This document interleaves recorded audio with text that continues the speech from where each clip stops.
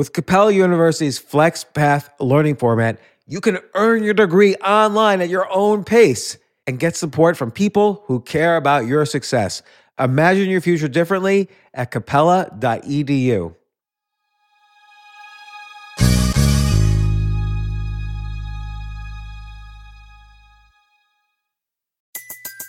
Everybody in your crew identifies as either Big Mac Burger, McNuggets, or McCrispy Sandwich.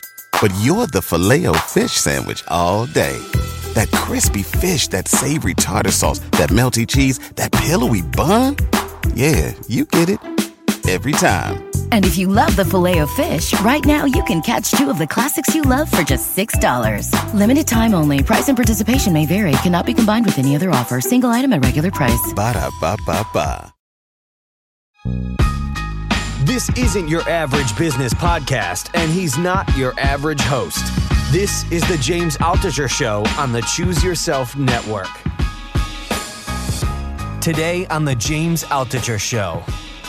We could see now that for many young people, democracy is just like an empty sound. So I keep hearing all the time at my presentations, very often from young people, what's the difference, United States or China? So it's a new race now, it's a high-tech race. So what's wrong if China wins? I mean, why should we bother about the ideology and about free market and about democracy? And I thought it would be very important to go back and just to look at the history of this great country and the history of the free world and to explain why these values are indispensable and how to actually bring these values to the 21st century, how to connect them. So I feel like what's great about your essay and these ideas is that for you, it's not some academic theory. You grew up in authoritarian regime, and you totalitarian, and you were greatly affected by it. And again, just to take it a little more personal level, in your first World Chess Championship match with Karpov, it was often portrayed as Karpov being a representative of the communist Soviet regime, and you being portrayed as sort of the young, up-and-coming, potentially dissident challenger. And rightly so.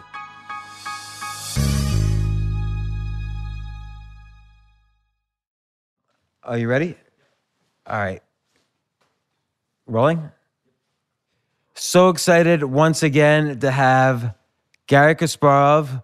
I have to start off the interview this way. He's former best chess player in history, was world chess champion for 16 years, was the number one ranked chess player when you retired, right? You were still number one. Yes. Yeah, for 20 years, you were number one in the world.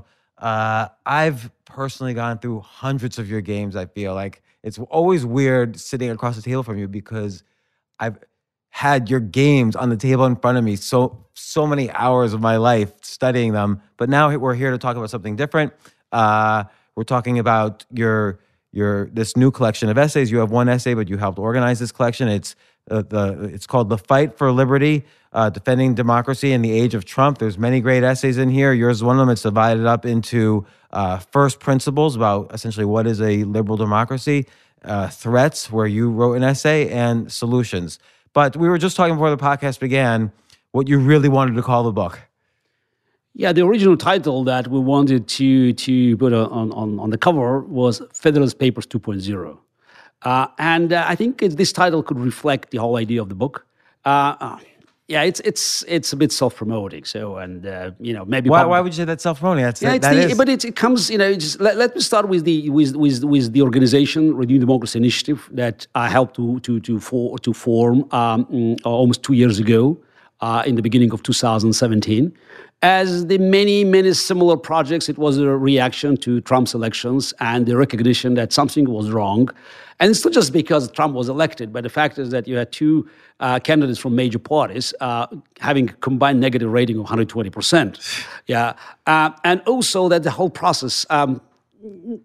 I don't want to repeat, just to follow Trump saying it was rigged, but definitely something was wrong with the system that could end up with Trump-Hillary elections. And also, Trump's phenomena was not, unique for America. We could see the similar effects in Europe and the polarization that helped nationalist forces to take the front seat in local politics. So to unpack that a little bit. the world, and Yuval Harari brings this up in *Sapiens*. The world's been sort of heading towards globalism, open trade, friendly relations, more democracy. But you're saying that this nationalist trend has been in part Russia's underpinning it, in part because as long as there's dissent and these countries are not working together, he has more economic power and other power. Yeah, but it's not just nationalist trend. It's more like Spain in 1936. You have nationalists on one side and socialists on the other side. So you could see that the very radical factions that typically just belong to the fringes and never had much to say for national politics, they all of a sudden were running the show. And it's not America only. You can look at the UK when Brexit campaign that succeeded, at least in the referendum. I still hope that there's a chance it will be reversed.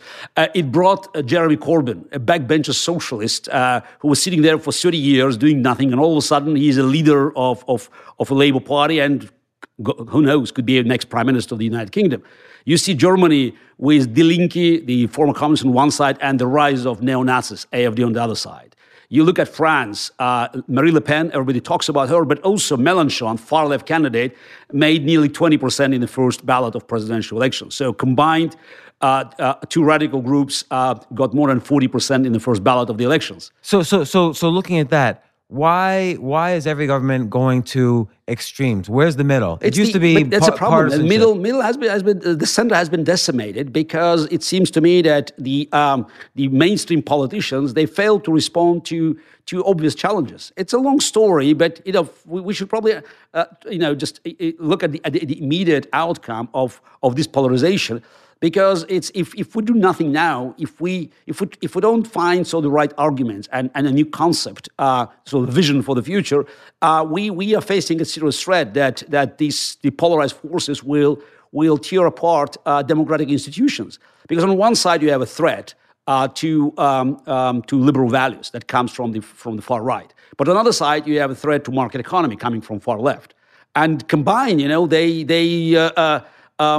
they could have such a powerful political hurricane that could wipe out all the democratic constructions that have been erected over the last couple of hundred years. So I missed the second half of your intro, which is that after you retired from chess, you attempted to run for president of Russia. You were in protest. You were arrested and beaten by the Russian police. You finally left Russia rather than go in to be investigated. And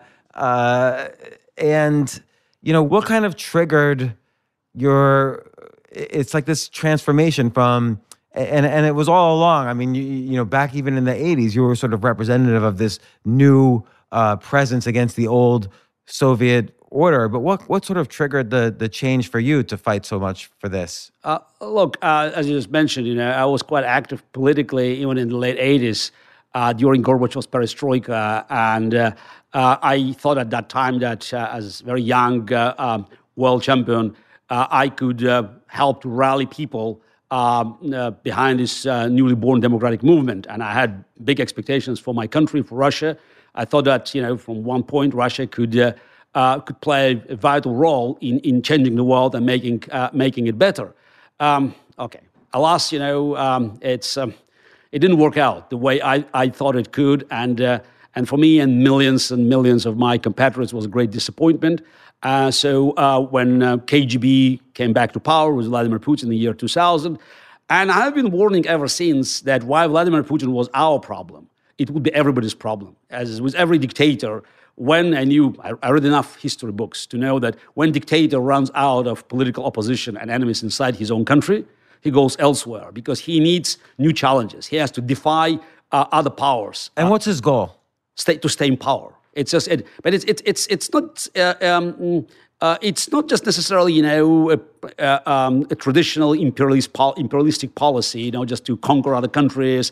It's not a traditional totalitarianism of the 20th century like Stalin or Hitler. There's no ideology behind Vladimir Putin. It's more like a mafia. It's all about staying in power, and to stay in power, you have to prove every day that you are indispensable. So Vladimir Putin would say to you, there is an ideology. the U.S. keeps abandoning these, there are these revolutions. Hopefully democratic regimes take over. Then the U.S. pulls out and abandons the new regimes, and Russia goes in to help. Yeah, but that's their supposed ideology. That's an ideology. It's opportunism. But it's just let me try to go back. Just because I think we moved to geopolitics, and I want to go back to the domestic issues and back to the book, and then we'll cover Vladimir Putin. Don't worry. We're gonna do whatever you want to do. Yes, I'm not going to be shy, talking about Vladimir Putin and his cronies and agents and lobbyists around the world,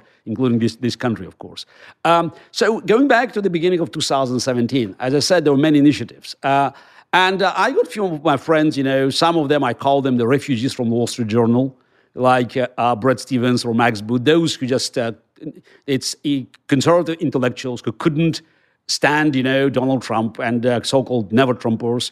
And they thought that, that something had to be done. So just you have to preserve the ideas that they believed in, and just they left, of course, GOP, and they were looking for some new, new engagement. So there were some moderate Democrats here in New York, and so we got together and we came up with the idea of Renew Democracy Initiative, how to bring together intellectuals from both sides, and to find to find a foundation for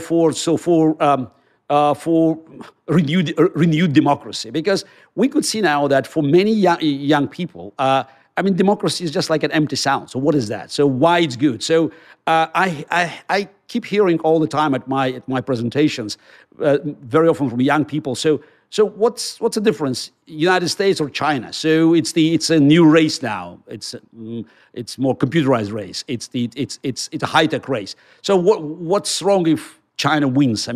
Why should we bother about the ideology and about free market and about democracy?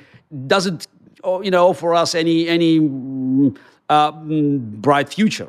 And I thought it would be very important actually to go back and just to look at the history of this great country and the history of the free world, and to explain why these values are indispensable, and how to actually bring these values to the 21st century, how to connect them. So that was the idea of the book. That's why we thought about Federalist Papers 2.0, because it's an attempt to bring the work of the founding fathers to the 21st century and to show the connection. That's history. It's not a science. It's not math or physics. But I believe that in history, 2 + 2 will end up with 4, but it's not, may not be straightforward. It could be a little bit crooked, but at the end of the day, it's still 4. And what we know from history, that is the only free world was able to create this wealth and just to move the world forward. And when you look at innovations, breakthrough innovations, they all, let me emphasize, all came from the free world. And there were many challenges to the free world, whether it came from communism or from fascism, but it all ended up with the free world dominating. And it's important for us to understand why. And this book, hopefully, could help readers, especially young readers, to understand how the past, present, and the future connected. So I would say in your essay, you brought up a point that kind of changed my mind on something. So in general, I don't think, or I haven't thought, the U.S. should get involved in too many, wars or regime changes or whatever. But you bring up the fact that democracies don't go to war against each other. And never, by the way. Right. And so that almost from a financial and a peace perspective, it's better for the United States to get involved early to make these things. It's not about that you have a choice. When we say globalization, we think globalization comes up only, it's with trade or with, tourism. Now, globalization means everything. Bad guys also use globalization, to spread their influence. And it means that, whatever happens in Syria, whatever happens in Indonesia, whatever happens in Africa, somehow can affect you, because we all are connected. So this is Okay, but how could something in Syria affect me? Let's just play it out. Perfect. Okay, let's not talk about you but just about democracy as a whole. Okay. Syria. So there was an uprising against Assad. As in every other Arab country during Arab Spring, it was very secular at the beginning. So Assad, cracked on this. And there was the military resistance, but obviously, when you just put, when you force peaceful protests into the military resistance, you have radical elements. Naturally, in Syria, it ended up with more Islamic radicals actually, jumping into the resistance and creating the pocket of this military confrontation that were filled with all sorts of bad guys coming from different places. So Assad was doomed. And in 2013, being desperate, he used chemical weapons. So Obama made a very strong statement saying, Assad, I had to go. And in 2013, he had a very good chance of actually, fulfilling his promise, using force, at that time very limited force, just, basically just to destroy Syrian military aviation. So still the Assad's capacity to use chemicals, and also it will be a very powerful message. Probably few missiles could do the job. And could Syria come into chaos? Maybe, but we should look at the outcome of inaction, because Obama wavered. He was waiting for other countries to join him. Nobody wanted to do anything. Europeans looked for Syria as it's far away, especially Germans. They said, no involvement. Fine. Vacuum doesn't stay for too long. America walked away, Putin came in. And Putin immediately realized that's not ideology. Let me emphasize, going back to the beginning of our conversation. He's not an opportunist. So he saw a chance not only to prop up Assad, which is very important because American president said Assad must go. Putin said, Assad would stay. And it was a chance for him to prove both to his cronies in Russia, but also to his lobbyists and agents around the world, that he was so powerful that he could defy American president and to prop up such a monster like Assad. But he also saw another opportunity by using chemical weapons, but also carpet bombing Syrian cities like Aleppo. He could start pushing refugees. The refugees had no other way to go but to Turkey and then to Europe. And what's happening with this millions of refugees, fleeing into Europe? It helped Putin's natural allies, far right. Now, the outcome of this exodus of refugees from Syria to Europe, especially to Germany, where Merkel received, she probably had no choice. So she didn't want to interfere in Syria. She had to help refugees in Germany. She accepted 1 million Syrian refugees. The result? 94 neo-Nazis in German Bundestag. AfD came out of nothing. First time in history, the neo-Nazi party could succeed without any economic hardship. Typically, the fascism is on the rise when people are suffering, unemployment, long lines. Germany's economy is thriving. But all of a sudden, AfD, it's now the third, probably soon the second largest party in Germany. One electoral success after another. The only reason, refugees. So that's it. How it's connected? This is this way. And by the way, having 94 neo-Nazis, again, third largest faction in German parliament, and it keeps rising in the local elections in Germany, means that NATO is getting weaker. So that's why it helps Putin to spread his influence, and eventually, it affects you also, because even if you don't have refugees in your country, it's a card that can be played. There were no Syrian refugees in the UK, but Brexit, one of the ideas. Look at the refugees. They're not coming to UK. Most of the people who coming to UK, they typically they were immigrants from former British Empire. Nothing to do with Europe or Syria. But again, the image, the refugees. And in America, Trump also played this card. The Syrian refugees it's the number is just it's so meager. It's totally irrelevant when you look at number of immigrants in America. But again, the fact is that you saw the pictures, and it's easy to convey the message to the public that look, the refugees are coming. Probably the pictures are taken from Macedonian border, from Hungarian border, just somewhere in Europe. But the fact is that the refugees are coming.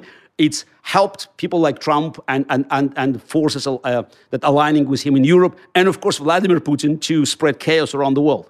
So what does Putin gain by this destabilization, though? Like how does Russia gain? How does Russia gain in prominence? Okay, you mix two things. You said Okay. Putin and Russia. Russia doesn't gain. Russia is losing, because any country that is run by a dictator, is losing historically. So it's because then you have to recover from the years and years of lost opportunities and destroyed economy and endemic corruption, and of course wars. That could turn even your closest friends, like for instance Ukrainians, into your enemies for generations. But for Putin doesn't care. He runs Russia like a mafia boss. It's all about guaranteeing those who are loyal to him full remuneration, so just an ability to steal in Russia, to keep money elsewhere in the free world. And now, he recognizes that since economy is no longer playing into his hands and the whole overall situation looks shaky, he needs to show his strengths by defying the free world. And the fact is that he could win. That's what is being presented by Russian propaganda. Brexit. You look at the Putin's allies in Europe. You look at Italy, where just pro-Putin parties, they form the government. So, and you look around Europe, and especially now the United States, where Putin pretended for some reasons that Trump was his creation, and there were high expectations of Russian propaganda that Trump could lift sanctions and play by Putin's tune. So when you look at like when you were rising up, you had Brezhnev and kind of old Soviet politics, and compare that with Putin. Do you see similarities? Do you see differences? They had an ideology, you can argue. There are differences, and that's why I think it's just it took time for the free world to recognize the threat, because it didn't look like the Soviet Union. I think it's also psychologically, it's more difficult to understand that you have an enemy if you don't have the demarcation line. We had the Berlin Wall, and it was a physical border, so free and unfree world. Now there's no Berlin Wall, and there are no walls, though somebody wants to build another. But the division is not geographical. It's not just by walls, but it's by the split within the society. It's sometimes within families. Putin's strength is that he doesn't have to sell you an ideology. Because when you sell an ideology, like a communist ideology, or fascist ideology, or any ideology, you have to actually argue for it. Because, you tell me, I want to nationalize all the factories. I want to nationalize land and means of production. I'm saying, no, it didn't work out. So we started a debate. A lot of people, they could actually, move away because they could see that your position is vulnerable. Now, Putin's policy is far more effective. He doesn't sell you any ideology. Basically, he sells you doubts. That's why I always call him merchant of doubt.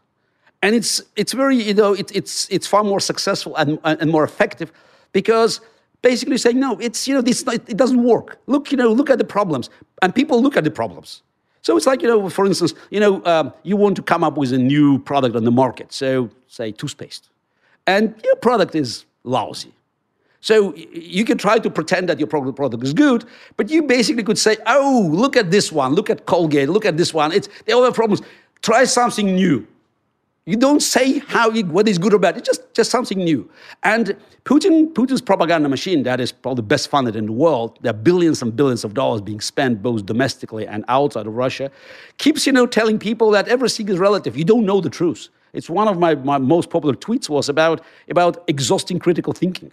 So it's not about, trying to tell you think this way, but it's about just, demolishing your ability to think critically. It's and by the way, it's so easy now because there's only one way to tell the truth, and there are zillions of ways to lie, especially if you have access to so many channels of social media. So two questions from that. One is, you think that kind of technique is hitting U.S. politics? Obviously, you do to some or to a great extent. The other is, Russia's the only the 10th greatest economic power right now in terms of GDP. It's 15 times smaller than the U.S. Why is he getting so much influence? Like, who cares about Russia? And I know that might be the most naive question in the world, but no. It's the right premises. So Russia is economically weak. Russia is militarily weak. Okay, set aside the nukes, of course. So it's a pale shadow of the Soviet Union.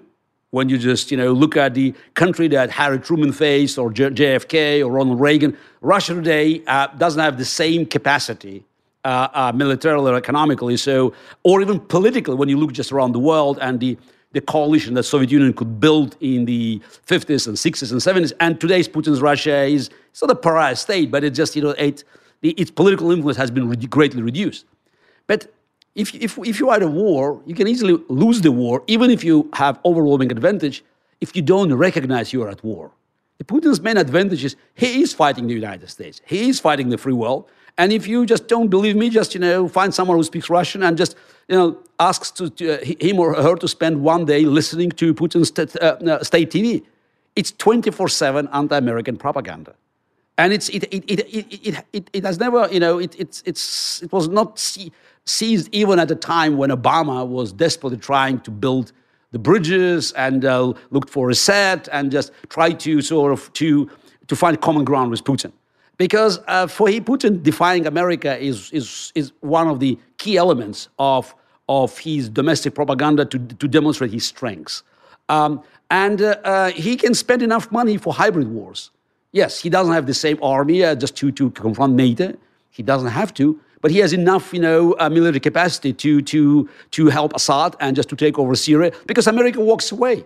So it's not that difficult to win the war when the opposite side, which is much more powerful, doesn't want even to recognize it because it sounds bad. Well, and you point out, and the other essayists here point out that America always getting involved in these other countries is not necessarily, there's a debate. What is our democratic principles? Like, do we get involved in other regimes, or is that imperialist? Do we try to enforce change when it's not necessarily on the surface our battle? The American public doesn't necessarily. The American public sort of leans isolationist. We don't want to necessarily go to war. We saw Vietnam; it was a disaster. We weren't very good at Afghanistan; it's a disaster. Iraq's a disaster.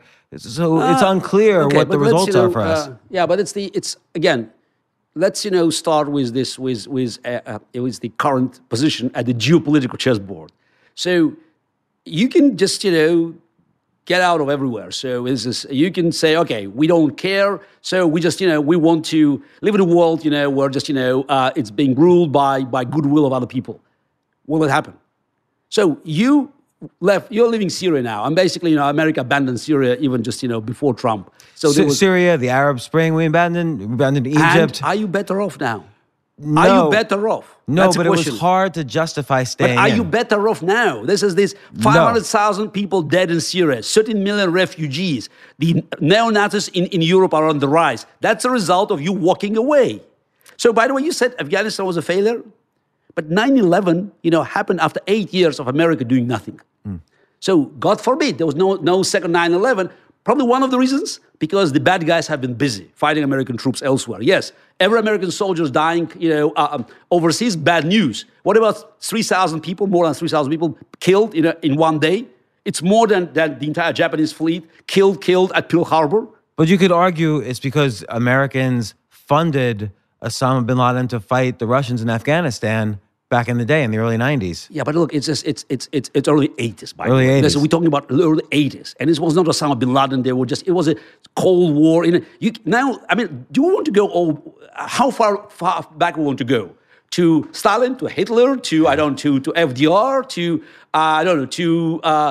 William Jennings Bryan, McKinley, Lincoln. So it's just, things are connected. But after 1991, the situation in the world has changed dramatically. There was no more Soviet Union, the end of the Cold War. America was a dominant political, economic, and military force. So in 1992, basically, America could reshape the world the way it wanted without even shooting one bullet, without sending a soldier, just basically pushing one way or another. So what's happened? Oh, by the way, one of the big achievements of Clinton administration was to make sure Ukraine would be denuclearized. In 1994, under American pressure, Ukraine gave up its entire nuclear arsenal to Russia.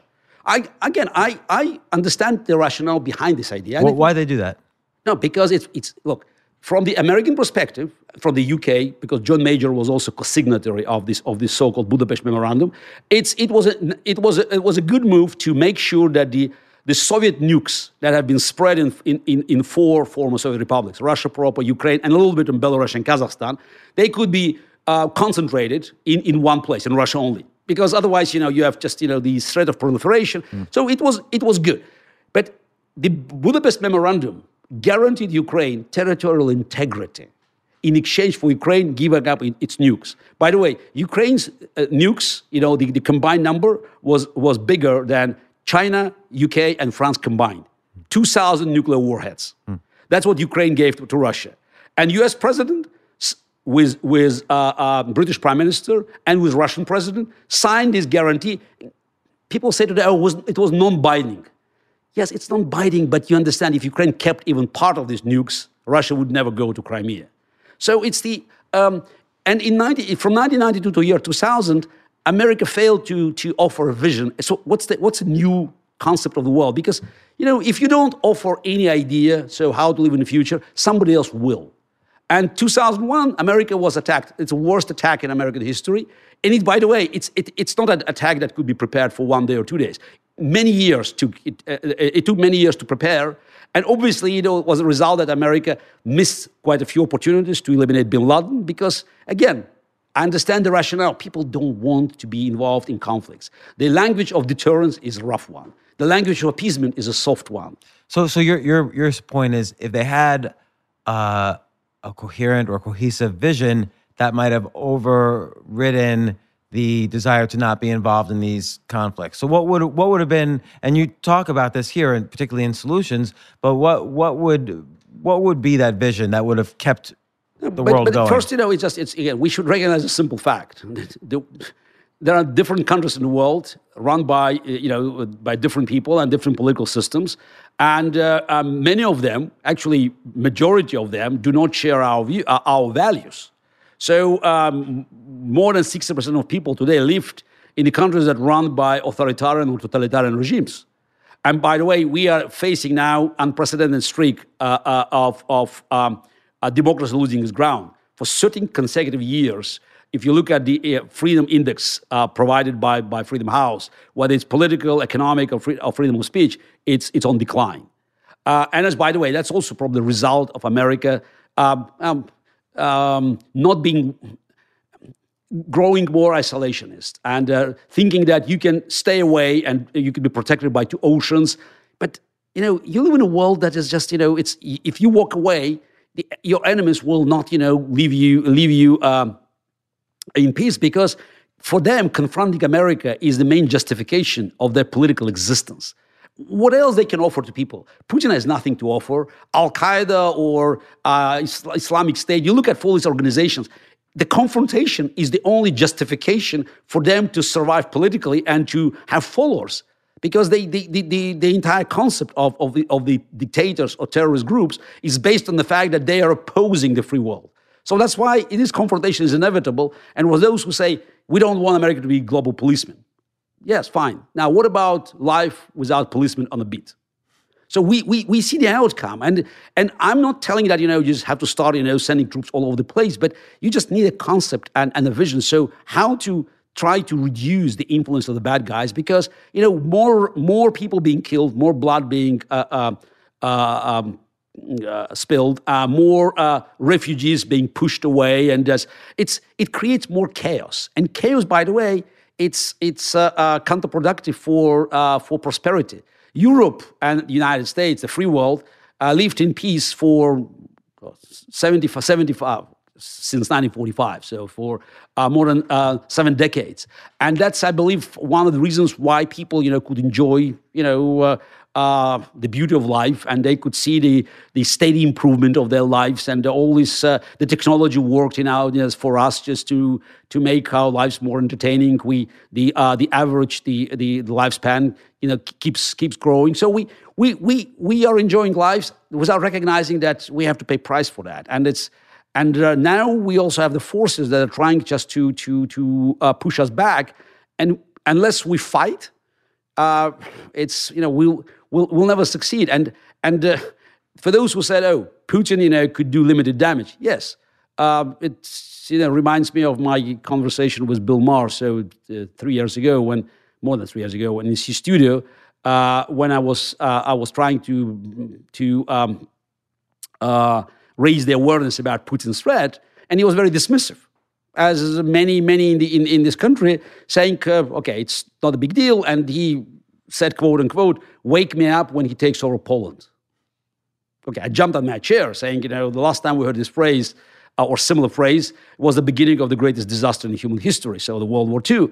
And of course, after 2016, Bill has changed his mind, his views, and he's going after Putin, after Trump. And at one point, I couldn't help teasing him on my Twitter, saying, okay, it seemed that Putin decided to skip over Poland and went straight to Wisconsin.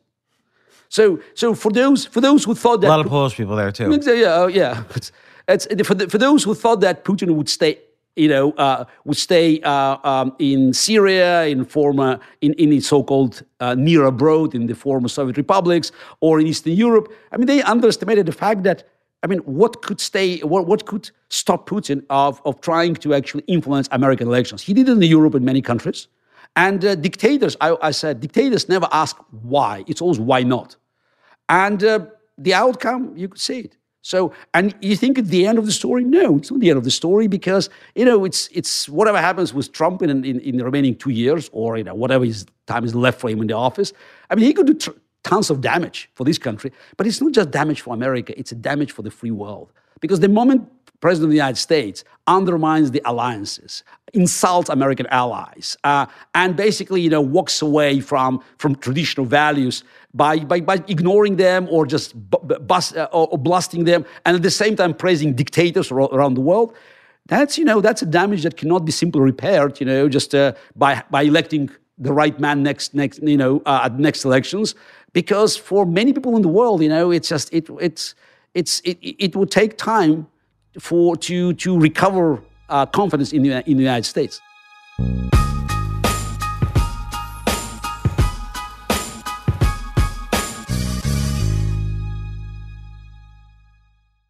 Yes, it's totally true.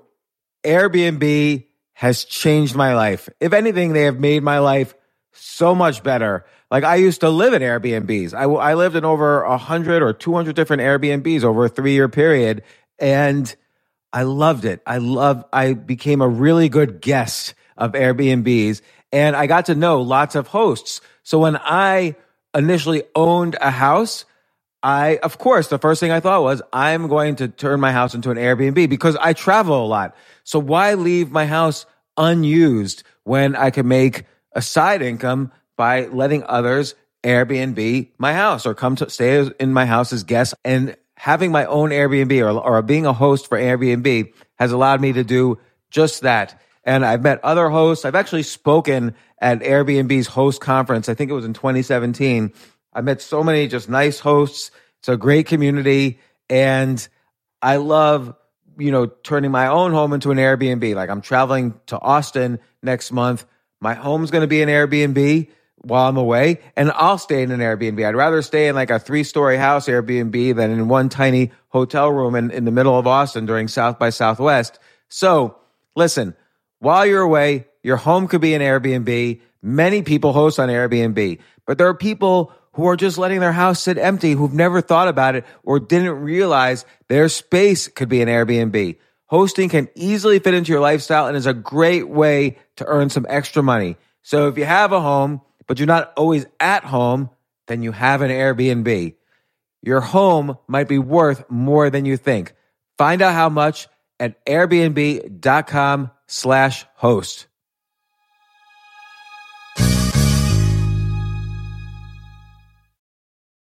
Daylight savings time is starting up again. Okay, podcast is over.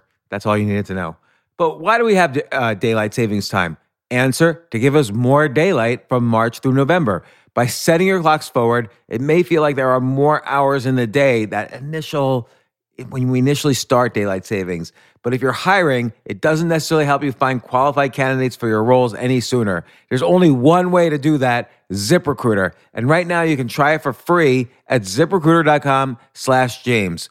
ZipRecruiter works around the clock to find qualified candidates for you. Once you post your job on ZipRecruiter, they send it to 100 plus job sites so you reach more of the right people.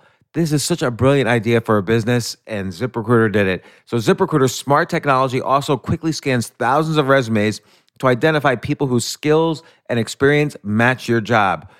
I've used ZipRecruiter, particularly as a potential employee, and I still, to this day, get messages every day. James Altucher, would you like to apply to be VP of Entertainment at NBC or whatever? So there's just nonstop emails. Like, I got 5 or 6 emails today because a year ago I signed up for ZipRecruiter.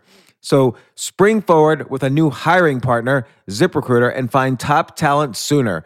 See why 4 out of 5 employers who post on ZipRecruiter get a quality candidate within the first day. Just go to this exclusive web address to try ZipRecruiter for free.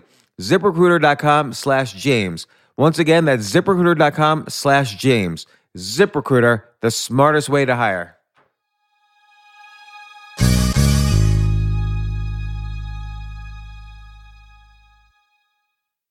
Hey, listen, men's health is important. Men act all cocky and like they don't need anything. But the reality is, as you get older, there's some things you need. And it often feels like we're too busy to take care of our health problems. Like, I'd rather do anything than go to the doctor or the dentist or the pharmacy or whatever. But now you don't have to waste your time if you use Hims. Hims, Hims, Hims is changing men's healthcare by providing simple and convenient access to science-backed treatments for erectile dysfunction, hair loss, weight loss, and more. The entire process is 100% online, so you get a new routine of improving your overall health faster. Jay, you listening to all this? Yes, I definitely gonna use Hims from now Not on. that you need it. You're young and healthy. James, I'm 35. You're getting there. You might need it. Who knows? But if prescribed, your medication ships directly to you for free and in discreet packaging. No insurance is needed. You can manage your plan on the Hims app, track progress, and learn more about your conditions and how to treat them from leading medical experts. Start your free online visit today at hims.com/James. Could you imagine that? There's a whole section just with my name on it. hims.com/James. That's how much I am representative of the kind of person who needs Hims. That's HIMS.com/James for your personalized treatment options. HIMS.com/James. Prescriptions require an online consultation with a healthcare provider who will determine if appropriate. Restrictions apply. See HIMS.com/James for details and important safety information. Subscription required. Price varies based on product and subscription plan.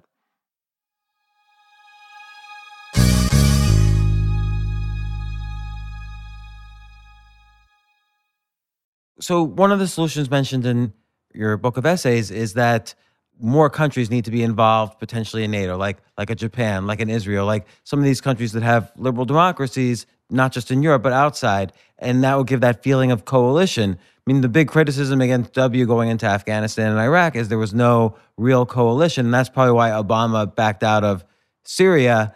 And again, that's what Trump is sort of bringing up as well. What's the chances that maybe some of these liberal democracies join in the fight so Americans don't feel like we are the only policemen there? But look, coalitions are important, but every coalition needs a leader. So so far, there's no American leadership as it used to be in during the Cold War, or just going back to the World War II. America played also a vital role of defeating Nazism. And I think it's getting more and more complicated because look what's happening in Syria now. Kurds fought bravely against ISIS. They helped to defeat ISIS, almost just to destroy ISIS. 8,000 Kurdish men died fighting this battle. Now America is walking away, leaving Kurds between a hammer and a hot place. We have Assad and ISIS in one place.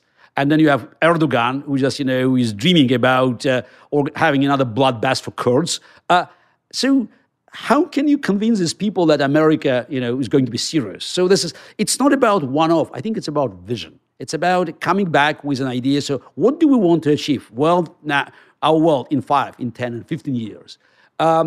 Late John McCain talked about League of Democracy, and I fancied this idea. I came up with something similar at the same time. It's just bringing together democracies in the world. So, recognizing the fact that today United Nations is nothing else but catwalk for dictators, because it's a lip service that they pay for UN resolutions, but at the end of the day, it's for them to promote their agenda, and once every year to gather in New York and to brag about their rule. And United Nations that has been formed in 1945 to preserve world peace and to make sure that Soviet Union and the United States would not enter it's the nuclear Armageddon. This organization was not built to solve conflicts. It was more like freezing conflicts. And now we're relying on the organization that is it's spreading corruption and both political and maybe not only political. And and it's you cannot have any meaningful document there. I mean, just you look at the UN Human Rights Council with countries like Saudi Arabia, Cuba, Venezuela. It's an absolute joke. So I think this commission had last year 21 resolutions condemning Israel, and one resolution condemning Syria, one for North Korea, one for I think for Cuba or Venezuela. So it's all about non-democratic countries having very powerful say in the organization that supposedly should help us to improve world for better. So what's the first step? What's the first step that someone should do? That let's say Trump, the president, should do, the United States should do, or some country should do. What's the first step to start solving the first step going back to America, it's still, the first step is here. So because America is the leader of the free world. So this is, if you don't recover, so the America's strengths, first domestic strengths and international strengths, nothing will happen. So you cannot expect Europe, so badly divided Europe, to take a lead. Or you can talk about Japan, Australia, maybe Brazil. So this is Mexico, Canada. But at the end of the day, it's about the United States. So reinventing itself as a global leader with a vision for the world. And that's why we had our new organization and this book. So just explaining that it's the process of rekindling the spirit of democracy must start here. And also the fear that you just brought up, the connecting the dots between what's happening and Brexit and Germany and France and the US.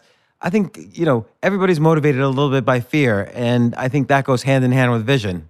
Yeah, but it's also, it's what we discussed, just beginning of our conversation, is that political center has been decimated. So it's not that just we want to preserve status quo. Status quo is just it's not going to work for young people because they always want to have something dynamic. But it's about rebuilding the foundation for stable democracy that could inspire people to do great things, like for instance conquering the space. So I think it's very important that we help public to recover the spirit of exploration, spirit of innovations, and also engagement. So one of the most quoted phrases from presidential inaugurals, it's most likely it's JFK's, "Ask not what your country can do for you." Can you imagine any politician today saying that? Just it's the end of your political career because that's exactly what people want to hear. No, I want to know what country can do for me. So it's not other way around. So when you go back to the 60s, there was just country was rallying behind the space program because it was important, and people even didn't recognize that the side effect of the space program could actually have tremendous positive effect for their lives, like GPS, ARPANET that later was transformed in internet. So it's very important that the nation can move forward by just having some confidence in the future. I think now just the effect is the opposite. So people are afraid of the future. So that's why they always look for defensive options. And that's why you can have demagogues, whether coming from the far right or from far left, that are just trying to rally support, telling people that we had something in the past, something great that we're missing, whether it's crazy nationalist ideas or utopian socialist ideas that never worked. So I feel like a lot of this, what's great about your essay and these ideas is that for you, it's not some academic theory. You grew up in authoritarian regime, and you totalitarian, yes. And you were greatly affected by it. Like, and again, just to take it a little more personal level, in your first World Chess Championship match with Karpov, it was often portrayed as Karpov being a representative of the communist Soviet regime, and you being portrayed as sort of the young, up and coming, potentially dissident challenger, and rightly so. Rightly so, although you were a member of the Communist Party because you had to be as the system. How true was that portrayal though of that dichotomy of communism versus the young youth? It's not about for you in that match. Don't forget, which is when I played Karpov my first match. It was you can say the Soviet Union was pregnant with changes because Gorbachev was just on the political rise. But nobody knew that then. I mean, he was just in the beginning. 84, we already knew that it's just the gerontocratic regime was just about to fall because you needed just biologically you needed new people to take over, and there were expectations. Though again, it was not writing on the wall, but still I remember when I won and I was 22. And I was half Armenian, half Jewish, coming from the deep south of the Soviet Union versus Anatoly Karpov, Russian, representing the establishment. For many people, and I hear even today when I meet these people, around the world, even in this country, so they say, oh, for us it was, like a signal. If Karpov could be beaten by Garry Kasparov, that's a chance for country to change. Because Russia, as many non-democratic countries, is a country of symbolism. So that's why the Karpov loss and my victory, that was so symbolic. I even couldn't understand the importance of the symbolism, but now 33 years later, so I could feel that that was my big contribution by simply winning at the chessboard to raise the not even confidence, but to give a hope for millions and millions and millions of people in the Soviet Union that wanted to change our country. Great hope that it could happen. And it did. I mean, I was in 11th grade, and even we felt it here, you winning in that way. And, and this segues a little, but you had a very interesting strategy in the very first match. You kind of realized what was happening, and you extended a long period of draws. You made it so that every game was ending in a draw as much as possible until he tired out, and then the match was canceled. It's not about the tired out. Look, he got tired out, but the match was closed not because I made draws, but because I began winning. So I won 3 games. So after how many draws were there though? No, after game 9 I was trailing 4-0. So then I made 17 draws, so from game 10 to the game 26. So I lost game 27, was 5-0, and he needed only one win to wipe me out, so to win the match, because the rules were just 6 wins. Were you scared? Draws were not covered. Okay, yeah, I was not scared, So I knew I was doomed, but I wanted to fight. And while making all these draws, I learned a lot. It's like, my training session. So I'm making draws, I got, more and more engaged. So I learned more about Karpov and about, the way he played. And I think he just, he thought it would be almost automatic. So he failed to win game 31. He was close. I won game 32, which was, just for me, big relief. At least, I won 1 game. And then Karpov tried very hard. For the next 16 games, he tried very hard. He couldn't win a single game. I won 2 games, 47 and 48. And then Soviet authorities, they recognized that the match was already, it's in question. I was still trailing 5-3, but it's just, the momentum was on my side, and I looked much stronger, much fresher, and very energetic. So I could feel blood. So it's going back to these matches, I think that's what's important is that you understand so that you're in trouble, and you have to adjust your strategy. You have to do kind of a meta thinking about this. Exactly. It's very important that you have a right strategy again too, but you also have a goal. So this is you know what you want, just long term, but it's very important to survive now. So sometimes you get a very great ideas about the future. You can start making long term plans, but if you get mated, going back to chessboard, in 2 moves, nothing is going to happen. So sometimes you just have to make sure that you stay in the game. So again, I think that this match was very important for me as not just to become a world champion, but also to sharpen my character, because I realized that this no situation is desperate. I mean, if I could survive losing 5-0 when my opponent needed only one win to finish me off, and my opponent was the world champion. And I survived and came back 6 months later and beat him and became world champion. So no situation is desperate. So because the odds at that moment, they were the worst one can imagine. So I'm going to fast forward to the Carlsen-Karuna match of last year.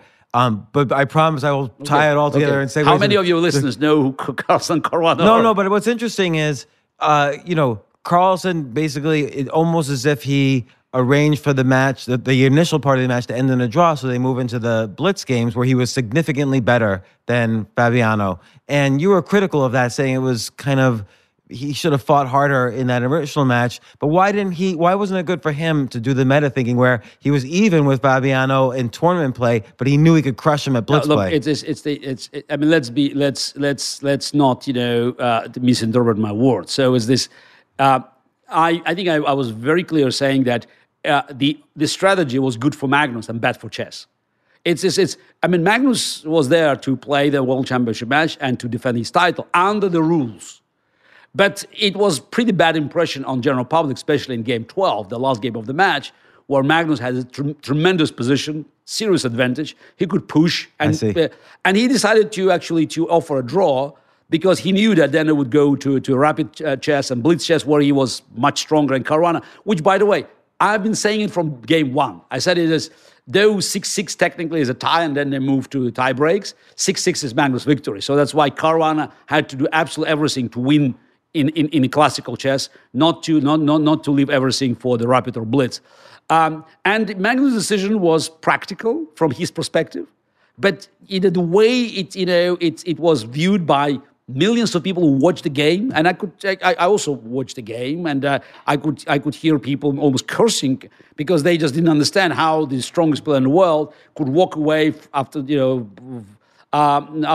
reaching out such a great position. And they just don't want to hear the arguments about World Championship match. It's all about winning. I mean, I understand these arguments. And that's why I say it was good for Magnus. But we just have to recognize that the match played a very dubious role for promoting the game of chess, since, a lot of people got really frustrated. Because they wanted to see what that 12th game maybe would have looked like. There's always a contradiction. The World Championship match is not about playing your, the most beautiful chess. It's about winning. So people just, and I also said it, people don't remember, they keep forgetting. So the whole scenario of the game or a match, all they remember the result. So, for instance, I have been watching soccer World Cups since 1970 when I was 7. And in 1970, Brazil crushed Italy in the final 4-1. Beautiful match. Pelé scoring goal just in the beginning of the match. Phenomenal. In 1994, Brazil faced Italy in this country in another World Cup. Brazil won in penalty shootouts after scoreless draw 0-0. So at the end of the day, it's 2 World Cups for Brazil. Who remembers now? So that's 1970 was a beautiful match, and 1994 was just a very dull game. And Pele became one of the most famous people on the planet as a result. Yes, exactly. But still, in '94, it was another. People say, "Oh, Brazil won 5 World Cups, 5, and one of them was 1970, one was 1994." So it's. I think that's Magnus' view is as who cares today? I won another match, so I'm the world champion. It's my 4th title. So because he keeps counting. So he says, Garry had 6, now I want to get 7, so good luck. So, but that's the way he thinks, and I, as a professional player, I cannot blame him for that. All I worry is about the image of the game, because it's people still expect a lot from these matches, especially now when you have so many people watching them online. It's not like when I played Karpov, you had maybe couple of thousand people in a big Moscow hall, and then you had maybe some radio stations, but people couldn't watch it live. Now, just you can watch it on your phone. So and it's not just to watch; you can actually follow the computer line, so you can understand exactly what's happening. So that's why sometimes you are even more experienced than the world champion, because you have such such great help coming from engine, which is much stronger than Magnus Carlsen. So bringing it back to this, what's you've done so many things, you've pursued so many different avenues, and you have fought for a long time for democracy around the world, democracy in Russia, to the point of attempting to run for president. What's next for you? How do you continue this? So you keep repeating run for president. I mean, I don't want people just to get a wrong picture about Putin's Russia. Running for president in Russia means, making a statement, because you cannot get into the ballot, you cannot raise money, you cannot have political rallies. You couldn't rent the room Exactly. No, to it's announce. it's all about it's all about demonstrating that Putin's Russia was anything but democratic. And by the way, it was 2007. Those years I called vegetarian, because for protesting against Putin, you could end up in jail for 5 or 10 days.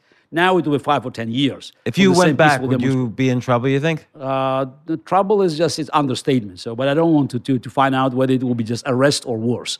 Look, most of my friends and allies who marched with me and were part of the protest movement, they're either in exile as myself, in jail, or dead like Boris Nemtsov. I mean, it's a dictatorship that eliminates any potential threat, even sometimes imaginary threat to its rule inside Russia. And as we know, it's Putin's reach is not limited by Russia. So many of his political opponents, they were hunted and killed even outside of our country. So what, as you continue this fight, which you're obviously doing with this book, what's the next steps for you? What do you think are the next steps in general? It's somehow, I'm using my experience, from coalition building in Russia, because I thought it would be important to bring people, just from different political quarters to fight against Putin's regime, and just having a simple goal to fight for free and fair elections, saying, okay, we have many differences, but let's leave the differences aside and debate them when or if we're elected to the parliament. And this movement was, quite a threat for the regime. That's why they used harsh methods to destroy it, and it couldn't succeed. One of the reasons also that the world didn't want Putin and Putin's regime to go. It's just everybody looked for status quo, for so-called stability, flexibility, as once Obama said, in relations to Putin.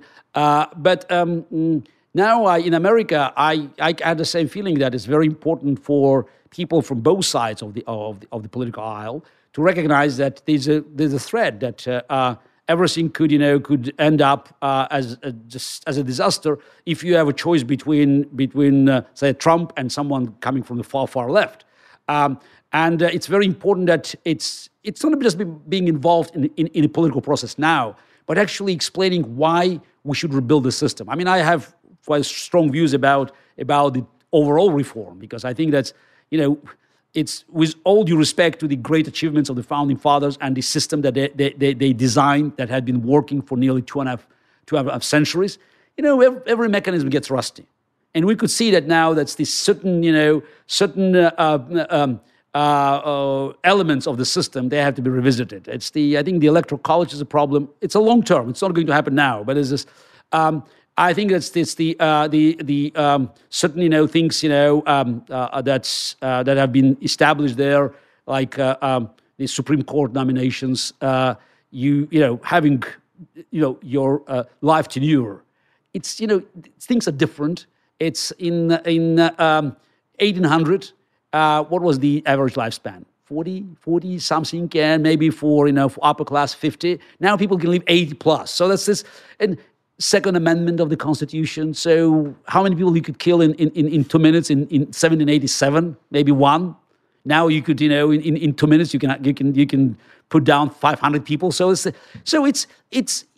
I'm not telling you that we have to change all these things, but it's very important we start looking at every element of this political system and recognizing that somehow instead of offering us stability, they just they create more problems. Two-party system just doesn't work anymore because parties grew too big, and and when parties are growing too big and you have gerrymandering, so what happens at every local elections is that you have to take care of the challenge, primary challenge coming either from the right or from the left. So which means you're pushing the political life further to the fringes, and it's inevitably it has an effect to the national politics. There's so many problems, but we have to go back and just to recognize that while America is facing all these challenges, when you look at American history or history of Europe or just history of the world, it's still the most advanced democratic country in the world. Whatever people say, pointing out the problems. That's why I strongly oppose those from the right or from the left saying the system is rigged. As I said in the beginning, I don't want this to say it's not rigged, it's imperfect. But we don't live in a world, we're not in heaven. So everything is relative. So when you look at the American history, and that was one of the ideas of the book, is there are many bumps there. But it's about improving your, just your social life, your political life. There are steady improvements.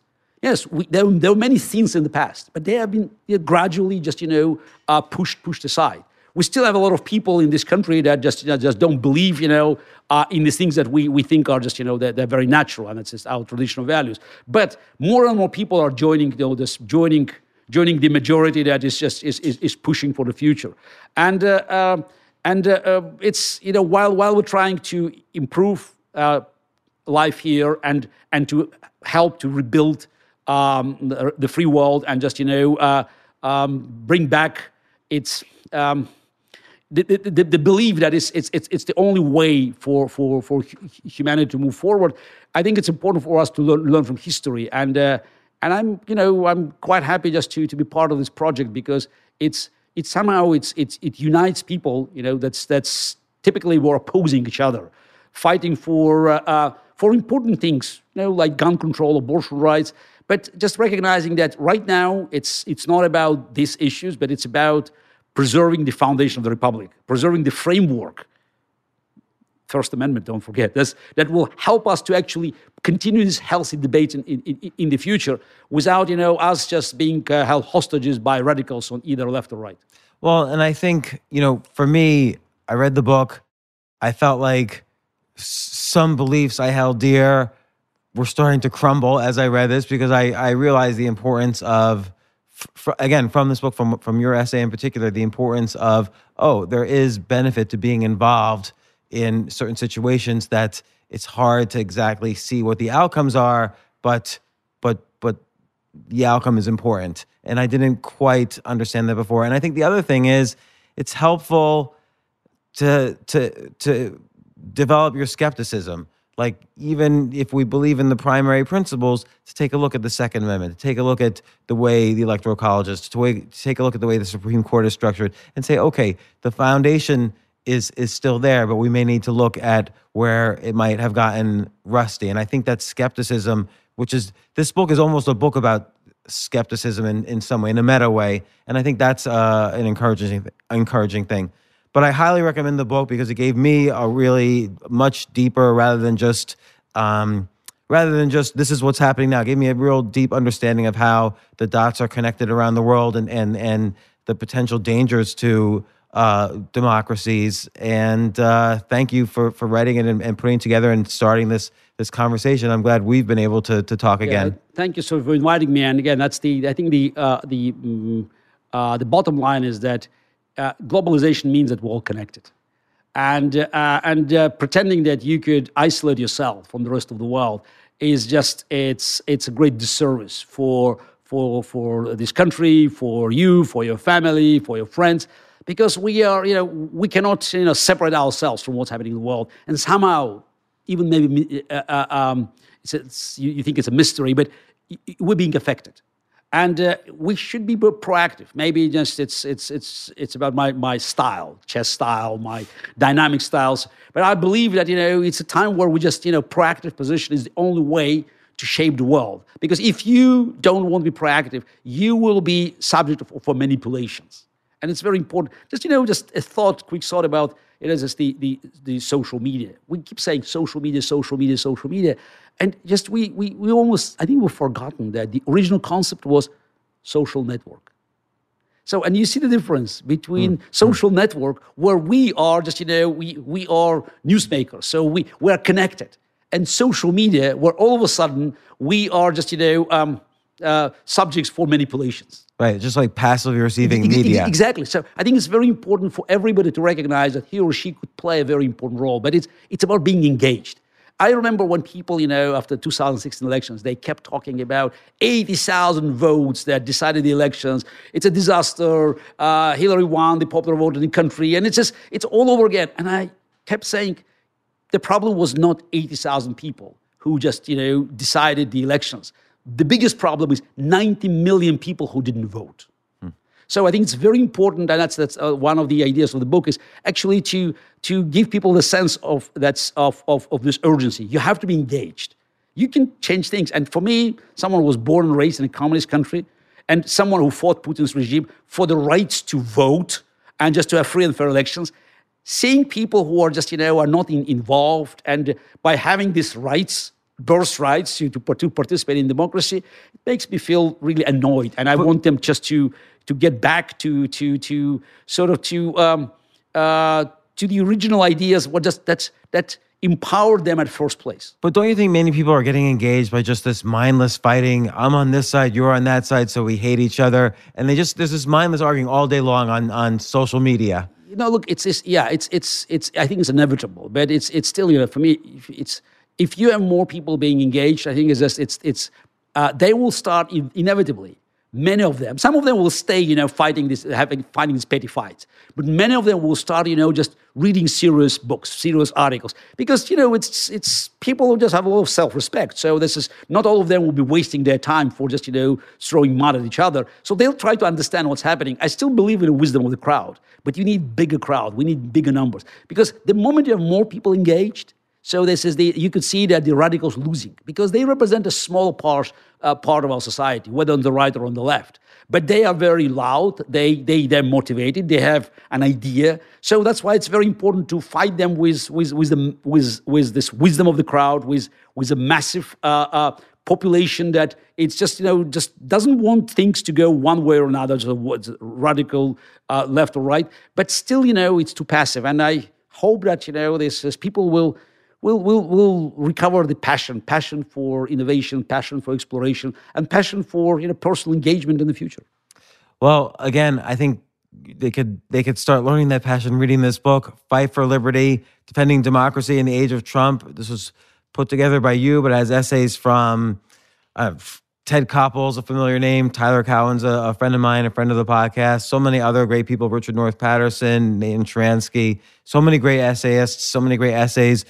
Not everybody's saying the same thing, which is a great point, is that skepticism can come together to form a kind of, not quite consensus, but a belief that we need to move forward, and here's how. And this is a great book describing it. So thanks once again for everything you do, and for winning in 1985. I played through every game as it was happening.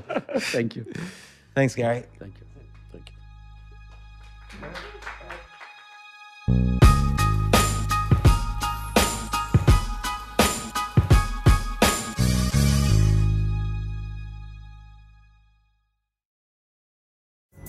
Pulling up to Mickey D's just for drinks? Oh yeah, that's me. Nothing extra, just perfection and a straw. Coming in hot for the coldest cups on the block. Because there are drinks. Then there are drinks from McDonald's. Mix things up with any size lemonade or sweet tea for $1.49. Perfect with our classic fries. Price and participation may vary. Cannot be combined with any other offer. Ba-da-ba-ba-ba.